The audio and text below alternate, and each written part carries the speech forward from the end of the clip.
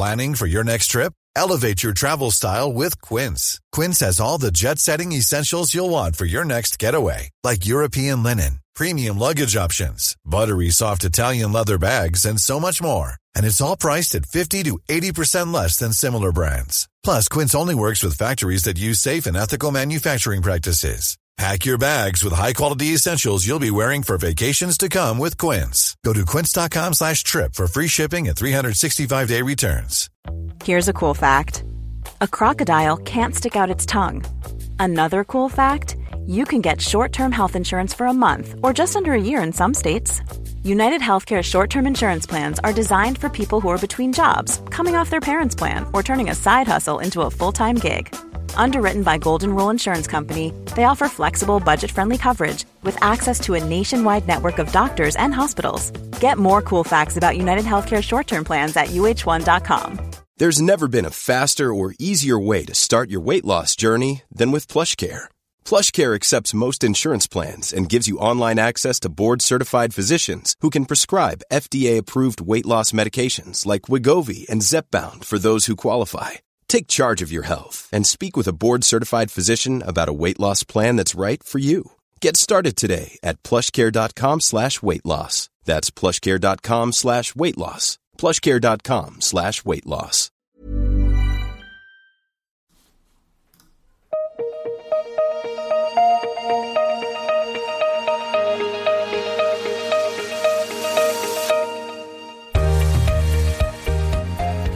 So it's been a little bit of a while. Welcome back to another episode of Togetherness. It's a little bit delayed. I do apologise, but it's good to be back.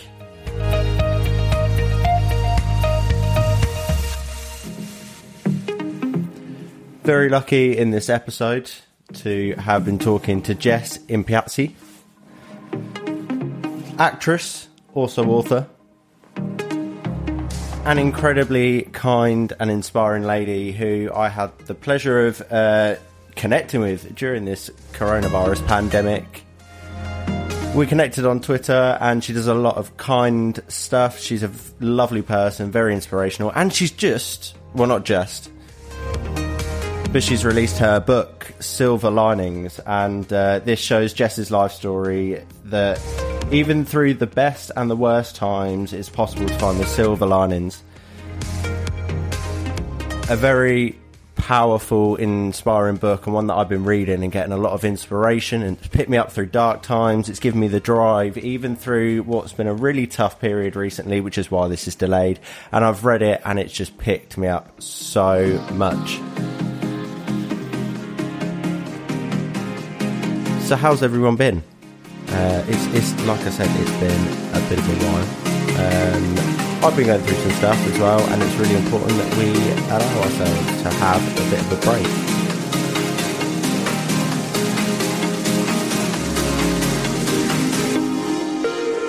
So that's exactly what I've been doing.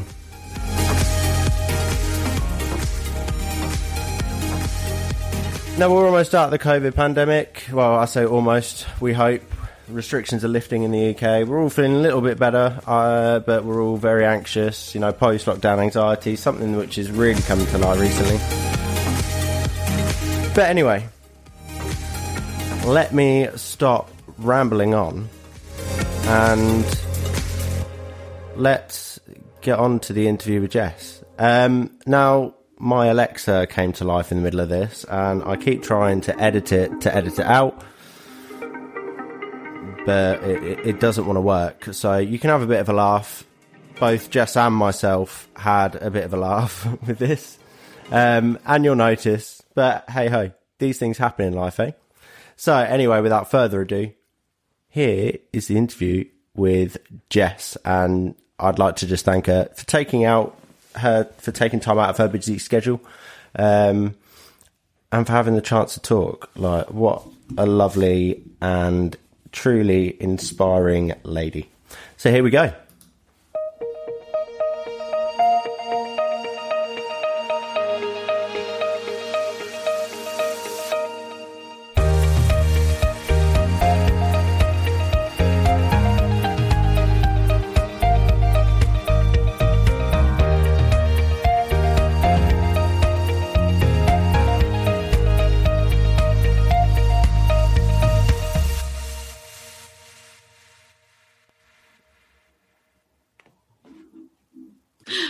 How are you anyway? Are you okay? I'm good. Yeah, just moved house this week. Not day of the week it is. What are we on? Saturday. Yeah, I've been moving house. I moved on Thursday, so I'm all set up now, I think. So yeah, I'm lucky I even managed to work the internet. So. Moving house is so stressful. Like I moved here, middle of last year. It's the worst thing. Like, I'm not a fan of moving. I remember with my ex-husband, he played rugby, so I think I moved about 5 times in one year, and I was just like, no, I don't want to do it again. So I'm not leaving here for a long time. They'll have to pull me out kicking and screaming. Oh dear. Well, thank you so much for joining me. Obviously, we've spoken on the social media hemisphere, whatever you want to call it. You've done quite a lot. I've been reading more into you as well. I hope that didn't sound really weird. No, of course not. But no, you've done so much, and your book has just come out as well, isn't it, Jess? Yeah. It's really hard hitting, and it resonates a lot. And I think a lot of people, you've done some reality TV, and for some people watching, they almost forget that you're a person as well, don't they? Yeah. And the story behind, I'll let you introduce yourself as well, Jess. Tell us a bit about yourself and a bit about your story as well. Sure. So I'll go right back, I suppose. I went to theatre, not too far back, I'll just go from here because I never know where to start.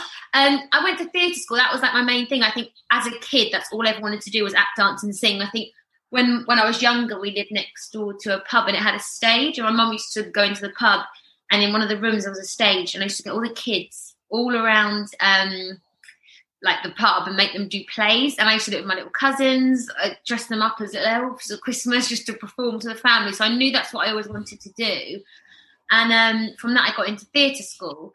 But whilst I was trying to do all the theatre stuff, I had some domestic violence going on at home. And I didn't really, I think dancing, acting and singing was my release from all of that. Then I went on from that. My mum went blind. My nephew died of meningitis. It was all quite a lot, and I was 17 when that all happened. So when that came about, I ended up going to. I ended up having to drop out of theatre school because it was just a lot to take on at that age, and I hadn't really had any help or dealt with what I'd seen as a kid with the domestic violence, and I think it all just packed into this one big explosion, I suppose, inside me, where I didn't know how to feel happy because I wasn't unaware that I had post-traumatic stress disorder from the kids seeing this stuff. And I probably would assume that losing my nephew didn't help all of that. It made things worse. So I ended up leaving to help look after my mum as well at the time. And then I kind of just spiraled and got in a really bad headspace, which is when I didn't know where to turn. I didn't know, I thought my acting career was done. I thought I couldn't do anything else. I just got really depressed. But then reality TV came around, and I just went into it because I thought to be in front of a camera, at least it's something. And I kind of didn't know who I was or what I wanted anymore. And in a way, it helped because it gave me this new focus, I suppose.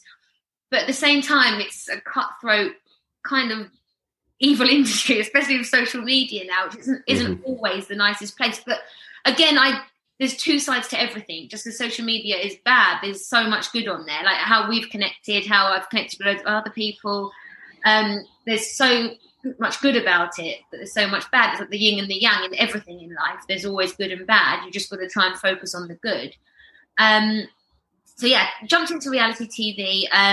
It was in Celebrity Big Brother where I kind of got my turnaround point because I thought I need to do this acting. I met a few, I was on Year of the Woman one, and that had, like Amanda Barry, who's 80, she was 82 at the time, and back then she'd done everything. She'd been acting her whole life on stage, on TV, in theatre, the whole lot. And she said to me, "You've got to do it. Go for your dreams." And that's when I came out and started doing the movies again.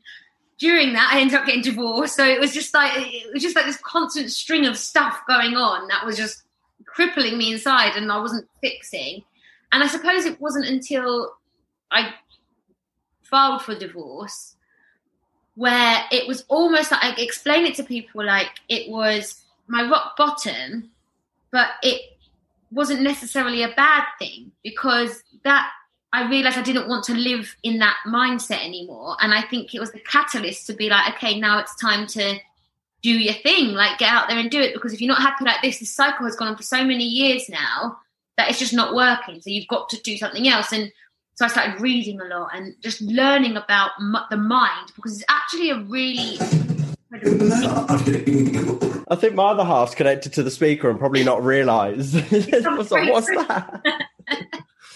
I mean, you've had, like, reading through your book, like all of those experiences that you've had, like they build you, but it takes so much strength to kind of pull yourself out of this dark place, doesn't it? And navigating the press as well. Yeah. I mean, that was always quite hard, because on one foot, it was great for my career, and, you know, it was helping me in other aspects, like building a platform. But I wasn't using it right. I was just like, oh, I'm going to be a drunk idiot and post that I'm drunk. And I was like, well, this isn't really helpful for you. And if it's not helpful for you, it's not helpful for others. So as I say, it wasn't until after the divorce where I was like, actually, I'm changing my whole life around. And going back to, it was almost like I had my theatre school years. Then there was the crazy 20s where I just completely went off the rails. I was never off the rails, as in, like, I never touched on, I'm not interested in drugs, I'm not interested in any of that. I was just drinking all the time, going out, because I'd get annoyed with life and go out drinking, have a hangover, and then be a bit pissed off again, and then, off I go again. And it was just like, I didn't heal. I went and distracted myself with unhealthy distractions, whether it be boyfriends that I knew weren't right for me, whether it be going out and having fun all the time and not focusing on anything to do with the career. And I was just a bit lost. I think that's the only way to say. I didn't know where I fitted in life, and I didn't have my focus or my purpose. I was just dilly-dallying along, and that was making me depressed, because I've always had such a drive for the acting, and I've always loved writing. As a kid, I used to write. I mean, I'm not a professional writer by any means, and I wrote that book, but I didn't know how to do it. I just knew that I had to do something, and something that I love, and find my purpose again. And I think once you find that, and your purpose can be anything. It doesn't have to be something extravagant and grand, like we see on social media. It's like, unless you're a billionaire, you know, you're not making it. And it's like, things aren't to do with money. And that's why I got a bit lost as well. I always thought money proved to others that I was a success. So I was living this life I couldn't afford and getting myself in trouble. And to me now, success is to be happy in yourself. It's not about what car you have or what bag you've got. And exactly. I think you get so caught up in that, especially with the social media of everyone comparing everything all the time, that it is a real place where you can get depressed, because you think you're not a success because you don't have these things.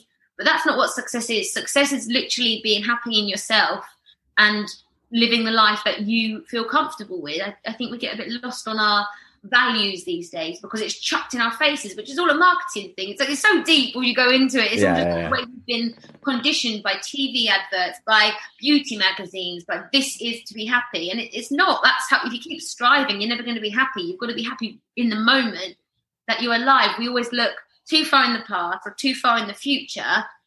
We forget to live now. And if you're doing that all the time, you're never going to be happy, because every time you do a step, it will wear off quickly, because you're looking for the next bit in the future. We need to find the beauty in the moment. I think, do you think in lockdown, especially the situations that everyone's in at the moment, I think that's probably been it's been a good thing, because people have started to realise actually the simplicity of life. But however, because we're all online now, I mean, there was a statistic that came out this week of, you know, young children as young as 12 on Instagram, on TikTok, are looking at these social media profiles. They're getting so self-conscious, thinking they're not worthy. Like, how would you tackle that? See, this actually is a hard one, because I've got a 13-year-old niece, and I've been having her over for homeschooling, kept her in the bubble to help her, because her parents and my nephew's parents are key workers. So I needed to help out. So she's been homeschooling with me, and I do notice that every now and then I'm catching her on TikTok, and I don't know, because I'm not her parent, it's so tough, but it does worry me, because I do see all these things like, you know, Auntie Jess is this challenge and it's Nicki Minaj wiggling her butt, and I'm like, oh Christ, oh no. So I'm like, oh, let's look at other ones. And I tried to explain to her, you know, how social media is not real, you know, and I try and give a very positive real life with her so that she's not looking at other things. And I mean, I don't know how to fix this situation because it is, I mean, I don't think anyone can really say how to fix it. It needs to be the social media companies. They need to be, I mean, I've always said they should have, just like you have a car license, you should have a license to prove who you are on these things, because that would stop cheating and you can get it taken away. Because there is none of these laws, people are getting away with anything. Like some of the things I've seen pop up, like pages that promote anorexia or pages that promote, you know, other toxic, bad things, there's nothing being done about them. They sometimes get wiped, but someone can just reload an account the next day and carry on. And that frightens me. But there needs to be in place from the companies. They need to have stricter laws, because they're getting they're not wanting that to happen, but they're not doing anything about it. And I think that really does sit with them, and they should be held responsible for it. If you're going to have a platform that big, like any other company, whether it be plastic bottle making companies, they've now had to change what they do and recycle, affecting the planet. Well, this is now affecting the planet because it's affecting children, and that should be our key. You know, we don't want a generation of children all messed up because of social media, and they need to take responsibility, and they have to have laws in place. And I just hope at some point in the very, very near future that is something that they think about. I think this is, and especially with ads. I had a conversation with someone the other day about, you know, Facebook, Twitter ads. You know, these companies put so much money into advertising their own social media, their own products, but especially with these diets, I've seen it more and more during lockdown that they're not healthy diets either. There's so many different ones, but they're making money out of this, which is causing so much pain, misery, and especially the fashion industry as well. I didn't realize it before moving in with my partner, actually how toxic the female fashion industry is. Like, you'll go into one shop, the sizes won't be generic to what the other shop is. Yeah. And that caused so many issues for so many women, young girls, like just all of these things. I don't know if it's something that it's going to take a while. It's a tough one as well. Like, I mean, when I first came off of MTV, Instagram was pretty new thing, and that was what was popping up on mine. And I was getting at the time these paid posts, and I thought, oh yeah, cool, with no thought. I mean, I was 23 at the time, 24 something, and I didn't even think. I was just posting up like these slim teas, and I was drinking it, and I was getting quite unwell. Like, they're laxatives basically, and I was just, oh yeah, I'll post that, drink that, because I was doing it. I didn't think there was anything wrong with it, because I was obviously messed up myself with body image that I couldn't see a problem. And it wasn't until I kind of fixed myself and I thought, holy crap, like I should not be doing this. And I suddenly I just said, I'm never posting anything like that again. Like, this is unhealthy, this is dangerous. But it took me to notice that. And this should be, you know, found from what's the place where they have to tick off things if they're acceptable for consumption of humans. That this should be something that is the law. Because, you know, 23-year-old me that was just prancing around off of reality TV, getting paid to put a picture of myself on the internet, I didn't think. And, you know, a lot of these younger people that are doing these posts don't really see an issue because they don't get it themselves. So it's dangerous. But now when I kind of sat back and was like, oh, hold on a minute, this is not healthy. This is making me have an eating disorder nearly because I'm drinking tea so I don't eat. It's like, what? It's crazy. But they just, I think that's now been locked down a bit more. I think with Jamelia Jamil, you know, the actress, she really made a campaign about these booties and all these slim teas, and I think that was a really good turning point to make people realise that's not okay when you've got the Kardashians posting about how to get slim on these shakes and stuff. But it just shows you how toxic and dangerous it is, because I was completely in the mindset of the people marketing it to me, because I thought, oh yeah, that sounds great. People love that. I love that. And actually all it was doing was making me not feel great, drinking laxatives every day. Like, that's dangerous. Yeah, absolutely. Back to your acting career, because in your book, and I think a lot of people will be able to relate to it, you can play a different part and kind of step into a completely different universe, can't you? What's been your favourite character to play? Oh God! So I did a film about 2 years ago. It's still not released because it was supposed to come out all in 2020, but I think we'll just write that year off altogether.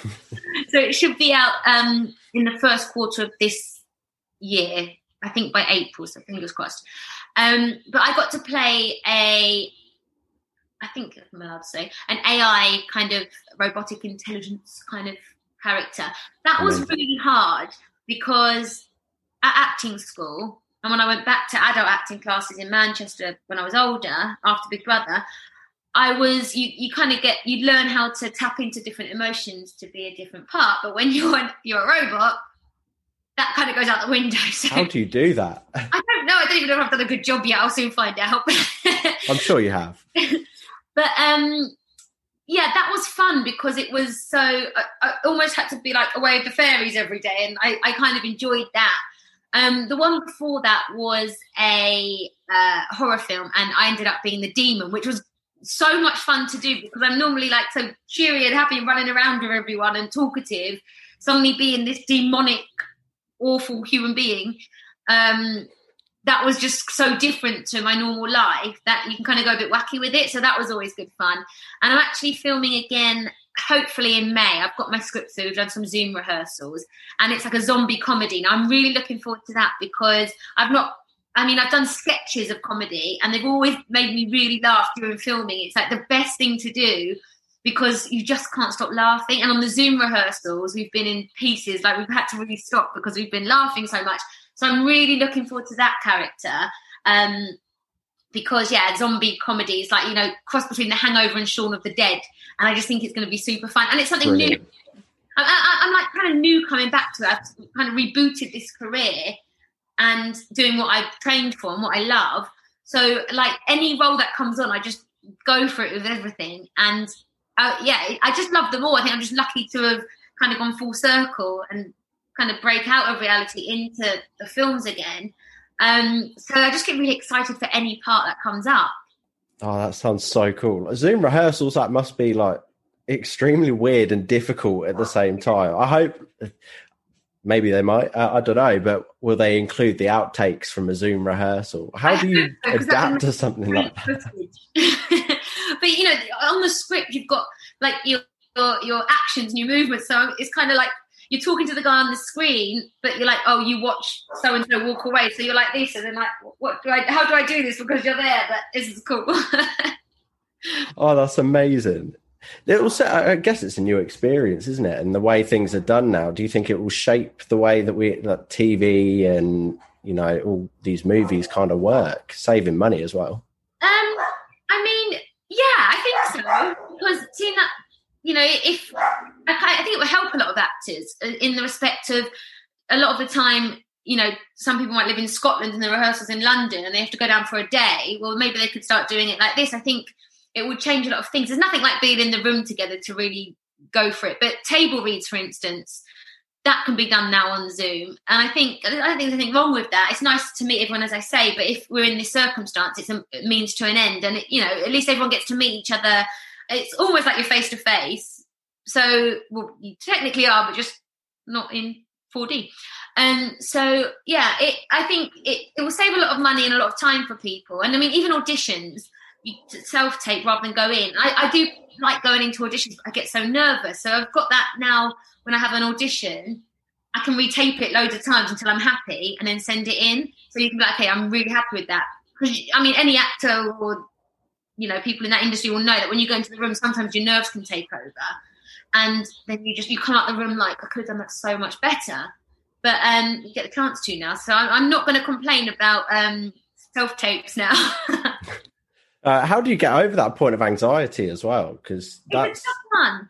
Because I used to get it really bad and I'd nail it at home. I'd go into the room and panic and then ruin the whole audition process. And it wasn't until I kind of learned meditation helps all the time. I meditate every day just to calm, and you can work on your breathing. But when I learned, it was again living in the moment kind of thing, because I wanted to act, I wanted to be back into what I love doing, but I was so worried about the outcome of it that I would ruin the audition, and I didn't enjoy the audition. But being an actor, that's one of the main things, is the auditions rather than actually having the job, because you can have 100 auditions and only book one job. So, it's enjoying that process. And once you enjoy it, it's like with anything. If you talk to someone that is loving something, you feed off their vibes. When someone is happy and doing what they love, you walk into somewhere, like in a restaurant, when you see the cooking up his food and he's loving it, you're like, yeah, this restaurant's it. And like, it's the same when you go into the audition. If you're nervous and on edge, the people are going to feel that energy, and they're probably not going to enjoy the audition either. But when you realise they want you to succeed, they want you to do well because it's going to make their job easier, and you just enjoy it and have fun. And so what if you go wrong? They can feel the vibes. If they're going to feel that, you're going to nail the audition. You've got to enjoy it. Like, just don't even think about the outcome. Don't think about the future of it. Think of the now, and I'm getting to do this in front of these people. This is great, and enjoy that moment. And I think we get so... Our nerves are always brought in, and worry and anxiety is always brought in by thinking of an outcome. But we don't know what the outcome's going to be because we can't tell the future. Do you know what? You'd be great doing a like workshop training, like just in schools. That's something that schools need, doesn't it? Yeah. Like, and again, the social media part comes into play so much. It's seeing what other people are doing, and you're just worrying about yourself, aren't you? There's not enough. Like the schools. Like at school, I remember, when you was at school, do you remember having a teacher that really loved it? All the kids are well behaved and they're engaged and they're listening. But when you go into, maths, I sucked at maths, and every maths teacher I've had has been horrifically terrifying. And then I was too scared to learn because I was on edge, because he was so angry, and I couldn't learn. But if I go into other classes and the teachers make everything fun and you can see they're enjoying their job, you engage more. Automatically enjoy it back. It's human nature. You give off the energy and you receive it and give it, and then it just works.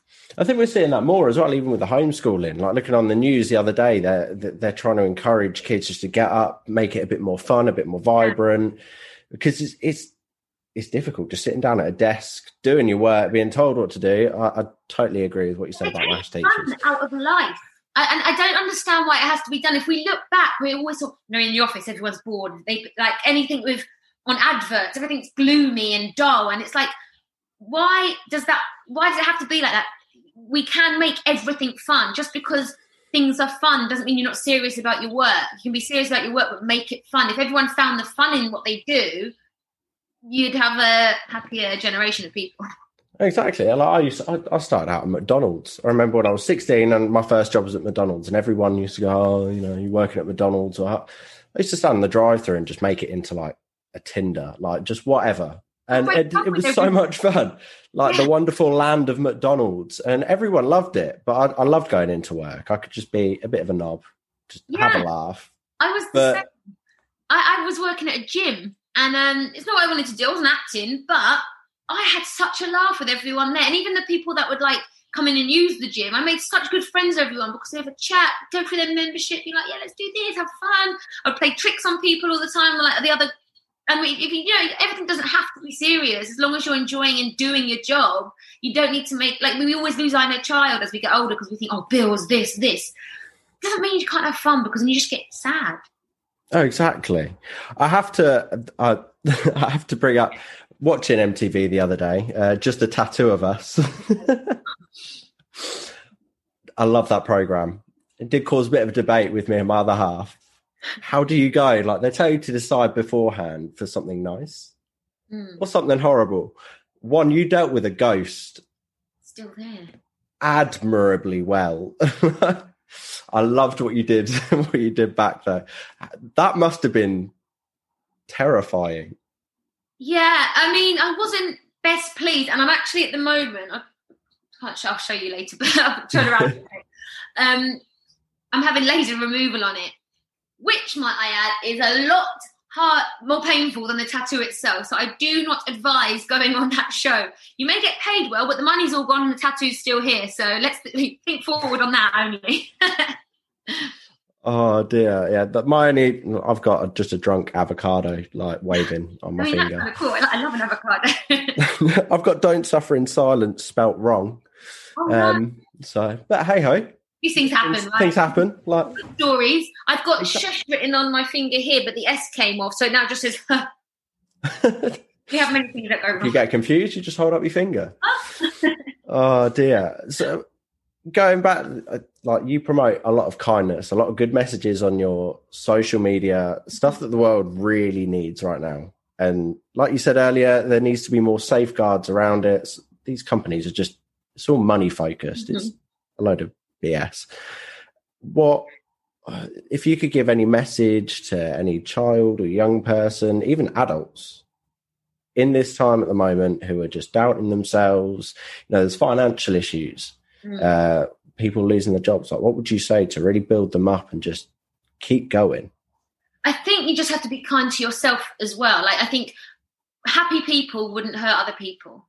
I've always said that. Like, when I've been down in the dumps, I've judged others, I've done this, but we're in a time where none of us have lived through something like this before. This is new to everyone and it's bloody scary, but be open to feel those feelings. So I think a lot of the time we try and, deflect anything, and we'll look at the news and be like, oh, this person's an idiot for saying this, and we'll go on Instagram and Twitter and be like, having a go at this person because they're saying something about the pandemic, or this person's saying that and you don't agree. Just don't involve yourself in it. I honestly believe just keep working on inner you, because if you're directing to others, it doesn't matter what they say. Like, take social media with a pinch of salt. There's fake news flying around everywhere, which makes people suddenly scientists all of a sudden. And it's like, just, you've got to do how you feel inside is right for you. And keep, I don't mean keep it to yourself. I mean, like, when you're reading these news things and it's worrying you, I say switch off of that. Because my mum was watching the news the other day and started crying. And I said, well, why are you watching it if it's making you cry? Yeah, I know we need to be informed, but we can be informed without watching something for an hour long. We can find out what we need to do to keep safe and keep others safe, and then we can switch off from it. And then we can find little things in our day that we know makes us feel better. Like, money is an issue for everyone right now. It's a scary, scary time. And I can't say, for people that are losing their homes and stuff, I'm terrified. It's awful. It's an awful thing that's happening. But we've got to be strong inside, because it's hard to get knocked down when you're feeling strong inside, and you've got to find things that you love. Like, it sounds silly. Like, even for me, if I just make myself a nice coffee every morning, I just feel, okay, this is me time, and I'm not going to think about it. I'm going to sit and have a meditation and clear my thoughts. I think meditation is really important because it anchors your thoughts for the day. And I know if I don't do it, I call it, it's the monkey mind, and the monks say it just swings from branch to branch, and suddenly you've thought up this whole scenario that's probably not even going to happen. We are lucky in England, for instance, we have a government that supports you if you're in trouble. You could, there's things that you can turn to, people you can turn to, services, charities that you can turn to. But I think it's just really important to be kind to yourself, and that means switch off sometimes from things that make you feel sad. And it's not selfish either. There's still this perception that, the self-care, taking time for yourself is just, you can't do that. Like, obviously look out for other people, but it's so important to just take time out to recharge. It's imperative. Like, my mum is blind. My real dad's an alcoholic he was an alcoholic, but he's now got Alzheimer's and vascular dementia. And if I'm not okay myself, I find it incredibly difficult to help them. I really struggle, and then I start getting panicky. And if I'm off centre myself, I can't help anyone. You've got to fill up your own cup before you can help anyone else, because then you're not going to do as much good if you're not full yourself. So actually, self-care is not even selfish at all. It's actually the way you help others. Yeah, I mean, I'm learning that more and more over the last week. Like, it's been difficult. And I think this lockdown seems to have hit so many people a lot harder. Yeah. I think one of the issues is in the news. When we go back to watching the news, the way it's kind of talking too soon about, so June will be out of lockdown, like these false hopes, and people are getting really like, we're going to be out by June, and then it's going back on it. And it just, the social media part for me has always been the hardest. I was 13 when I came out of school, was bullied, mental health, all sorts. Like, I tried taking my own life. It was horrible. And then starting this campaign, which suddenly went global. And since then, I've always been very active on social media. But this week, I need to just take a step back. Yeah. It was almost worrying. I was still worrying about everyone else, but I just needed to kind of be on my phone or do that and post. And talking about, that's especially what you promote as well on your socials. It's okay to talk about how you feel if you're having a bad day, especially at the moment when we can't have that one-to-one contact. Yeah, like, it is so important. And like, you have to recharge, because you can't just keep giving and not give yourself that love. And when you give yourself that time, and this lockdown I found harder than the first one. The first one I was very regimented for my runs and I kept a schedule, and I breezed through it, to be quite honest. There was times when I was getting fed up like we all were, but it never got to me bad. This lockdown, I haven't been out for runs because it's too cold. I don't like being cold. Haven't really exercised, and that was always my, if I ever felt anything, I could exercise and I could get the endorphins going and I'd be fine. This one I haven't, so I did struggle a bit more, but I allowed myself to do that and find other little things that I like to do. Rather than thinking, oh my God, I should be going out for a run and panicking, I thought, okay, be kind to yourself. How are you feeling right now? Do a bit of yoga in the front room. There you go. And I always think moving the body is very important because obviously it helps on all levels, not just physically, but mentally. You know, that, and going for walks, I'll take the dogs for like 2-hour walks. That, to me, that's important just to get out, because you have to self-motivate, but you also are allowed to have times where you think, okay, actually just be kind to me today. My body wants to sit and read a book for 2 hours. I'm going to sit and read a book for 2 hours.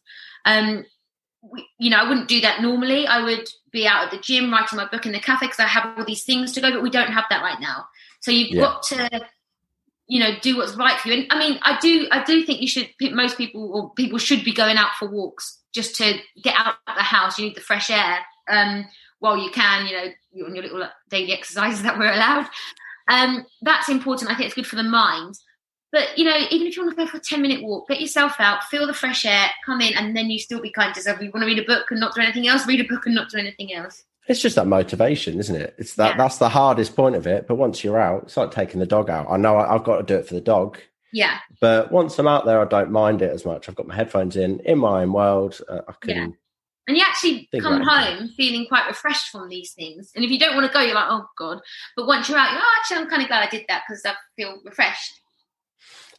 Going on to your book, how was that for you, writing all of that? Because I read that and I've tried writing, like I've written, like even talking to like press about my background, my story, like going through that trauma. I'm saying like a lot. I don't know why. Sorry. But you go through everything. How was that experience for you? Quite refreshing, actually. Like I think the great thing was that I had to use a lot of self-discipline because, as I say, I was a theatre school kid, so I didn't know how to write a book. I didn't have any. I think I've got GCSEs and that's it in English and English lit. So I didn't really know. I mean, at theatre school, it's not the highest of your priorities back then to be thinking how to write a book. But like we've said, we are in an age now where we can go on things like YouTube and watch authors and get advice from authors just from watching their videos. And there's so much on there on any career, really. So I just sat and made myself, I was like, okay, you want to do this, you're going to learn yourself. Richard Branson dropped out of school at 15. He's one of the richest men on earth. But he knew he knew what he wanted to do, and he knew he taught himself how to do it. And now he's got this big Virgin Atlantic company. I think the main thing for me was when I was writing it, just to make myself learn and teach myself. Once I taught myself, then the self-discipline came in because I had to sit and do it. Writing it was quite therapeutic because I just did it chapter by chapter, not even necessarily in order. I think you can kind of tell that sometimes throughout the book, but each section that I knew was deep and important to me, I wrote about that. And then I thought, once that's done, I can figure this out, how to put it all together. But I've always spoken about any traumas that I've gone through very matter-of-factly. Like I'll say, well, my nephew died of meningitis, this happened, I was there, or my mum went blind, da-da-da-da, and talk about it in almost like a bullet point. But when I had to write about emotions, that was quite challenging because the chapter about my nephew Charlie, that was very hard to write. And I remember really having a good cry when I was writing that because it wasn't being written matter-of-factly anymore. It was how I felt, which I kind of blocked off. But then afterwards, I felt like I emptied something. And that's why everyone says it's so important to talk, because it is. You feel a release. Once you've got it out, it was almost like you let something go. Absolutely. And that's how I continued with it. And every chapter I wrote and put to the side, it released something. And it was really, really therapeutic. No, it's an amazing, it's written very well. Like it sounds like it's from you. You read a lot of these books. I mean, I've this is the first book I've ever read. I've not even read a book. So there you go. And still doing it on an iPad, but you get it. I think everyone can relate to loads of parts, especially the social media. You can take so many quotes out as well. Like, even in darkness, you can find the light. There were just so many. Yeah, I just wanted to make sure there was like, I know a lot of people relate to all this, because one thing I did find through talking was I wasn't the only one. There were so many people with all these things, whether it be family issues, anything. A lot of people have gone through similar things. And a lot of people, like myself back in the day, didn't know how to deal with that. But I've always said, well, not always, I've said since I've been healing and kind of fixing myself, that from everything, whether you perceive it as awfully awful or something really great, you can pull something out of that. And whether that awful thing is just a lesson, that's a positive, because you know that you won't do that again. So, you know, my nephew dying, I can't sit here and say, oh, there's any positives from that, because there's nothing positive about losing a 13-month-old child. But what I did learn, which is the positive, was the lesson that life can be taken away at any moment. So you've got to live each day with this passion and drive and love and kindness, because you never know. You just never know. And that was my lesson. You just never know when your time is up. So live in this moment. It's so important. It's a hard thing to get your head around. I read Eckhart Tolle's The Power of Now years ago, and I still couldn't do it. But, you know, sometimes I still think about, you know, the future, and I do think about the past, but I don't dwell there anymore. Where I would go off on little tangents in my brain for hours and be like, oh God, now I'm a failure. But if I'm here, actually, like right in this moment, I'm safe, I'm well, I'm healthy. That's all that matters. The only thing I've got right now is now. Simplicity is key. Yeah. And I think it's a big lesson that we're all learning, you know, with the start of this pandemic, you know, lives being taken away. We didn't know if it was going to happen to us or our family members. It is tough. And I think one thing that I hope there's more support for is the PTSD and the trauma side of this, the fear of young people. Yeah. Like, this is going to really affect them. A lot of them have lost people, but the PTSD that's going to come out of this afterwards is going to be horrible. So what does the future hold for you now, Jess? Is there going to be like a Jess biography part 2? I'm actually halfway through a book, but what this one is obviously Silver Linings was my story, pulling the silver linings out of it to help others find theirs. But this new book I'm working on is more about the tools I used. So I don't talk about my story as much. I can, you know, there'll be points where I relate to things to show people what I've done, but I wanted to do almost like a toolkit of what I did to get out of that place. Because I thought, you know, if I've used these and I use these things every day and people have read Silver Linings, I haven't explained in Silver Linings how I do every single thing each day. So I wanted to write something that could actually, people can put into their everyday. Be like, oh, okay, well, let's try this. Because we always get caught in this, I certainly did, this cycle of doing things and expecting different results. Well, then I started changing things and getting different results and being a bit like, oh, how did that happen? Because you changed something. Like, you have to change something for something to change. So I'm writing this toolkit book, like a mini mind manual or something, I'm going to call it. But just to find the little tricks and the easy little day things that we don't realise can change every moment of our lives. Oh, I love that. I can't wait for that. So, let us know when it comes out. I will. I haven't got a publisher yet. I haven't even sent it to anyone. I'm just working on it every day. But again, I don't think too far. Just once it's done and I'm happy with my edit, send it off to an editor, find a publisher, and fingers crossed it comes out and helps lots of people. Oh, Jess, you're amazing. Like I said, book was so inspiring. The more and more I read your social media posts, you've been a lifesaver for a lot of people, and a lot of Giles as well. We all love Giles on social media. It's extremely powerful, especially now. So thank you for taking the time out to come and talk a bit. I'm not a professional interviewer. I'm finding my feet with this, but I don't plan. I just talk. Yeah, everyone's got to jump in and talk, and this is how we change things. Just go for it. Take the leaps. Exactly. It's just trying to have a normal conversation which inspires people is the way I try and think about it. But yeah, so your book's available. I mean, I got it off the Apple bookstore. Where can everyone get the book? It's on Amazon. It's at WH Smith's, Waterstones, Foyles, and all the other bookstores, really. So you can kind of get it anywhere. And Amazon restocked. It sold out on the first day, which was kind of like mind-blowing for me. So yeah, they're restocked. It's anywhere. Silver Linings. Amazing. Well, thank you so much for joining. And I wish you all the best. Thank you so much. Thanks for having me. No, thank you. And I'm sure we'll keep in touch. But yeah, no, thank you for everything you're doing and for the positive messages. Like, dark times, but there's a big light that's come out at the end of the tunnel. We'll keep it. Yeah, definitely. Thank you so much, Joe. Thank you, Jess.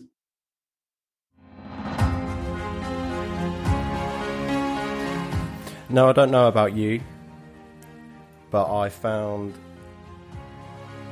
that whole conversation just so inspiring. Now, I must apologise to Jess because I was supposed to put this out ages ago, and there's a lot of stuff that's happened. And like Jess said, you've got to give yourself time to recoup, because otherwise, if you're going to help others, then you need to help yourself first. And this is very delayed. But if you, honestly, I listen back to that now, making this podcast and putting it together, and I take so much inspiration out of so many parts of it, and still every day Jess inspires me. Her book, like she said, it's available on Amazon, WH Smith's, Waterstones, Apple Books, the whole book world hemisphere online where you can purchase it. Silver Linings, go get it, go get inspired.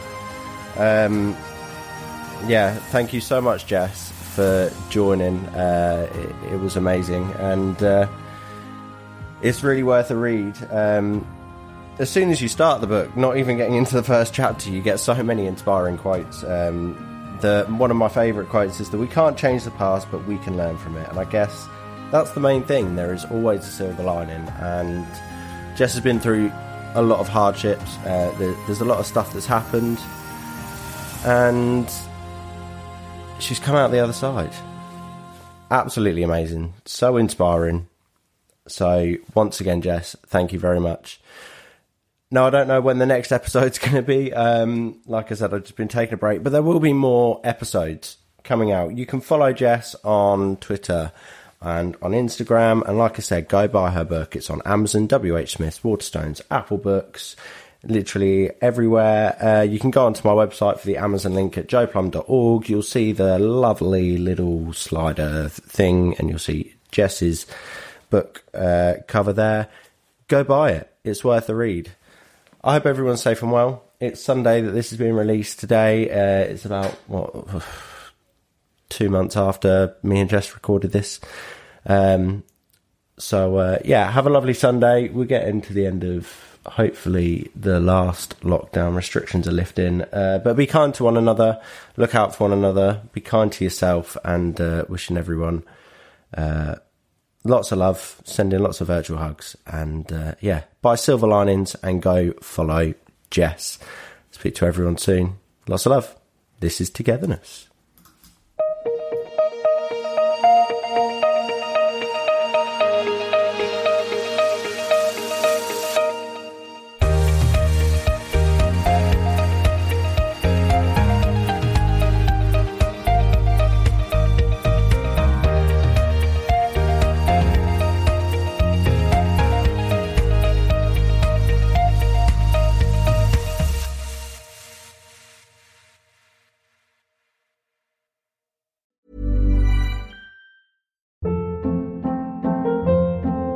Hold up. What was that? Boring. No flavor. That was as bad as those leftovers you ate all week. Keke Palmer here. And it's time to say hello to something fresh and guilt-free. Hello Fresh. Jazz up dinner with pecan-crusted chicken or garlic butter shrimp scampi. Now that's music to my mouth. Hello Fresh. Let's get this dinner party started. Discover all the delicious possibilities at HelloFresh.com.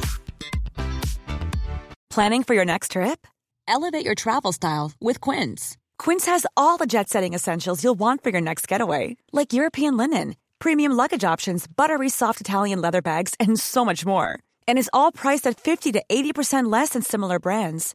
Plus, Quince only works with factories that use safe and ethical manufacturing practices. Pack your bags with high-quality essentials you'll be wearing for vacations to come with Quince. Go to quince.com/pack for free shipping and 365-day returns.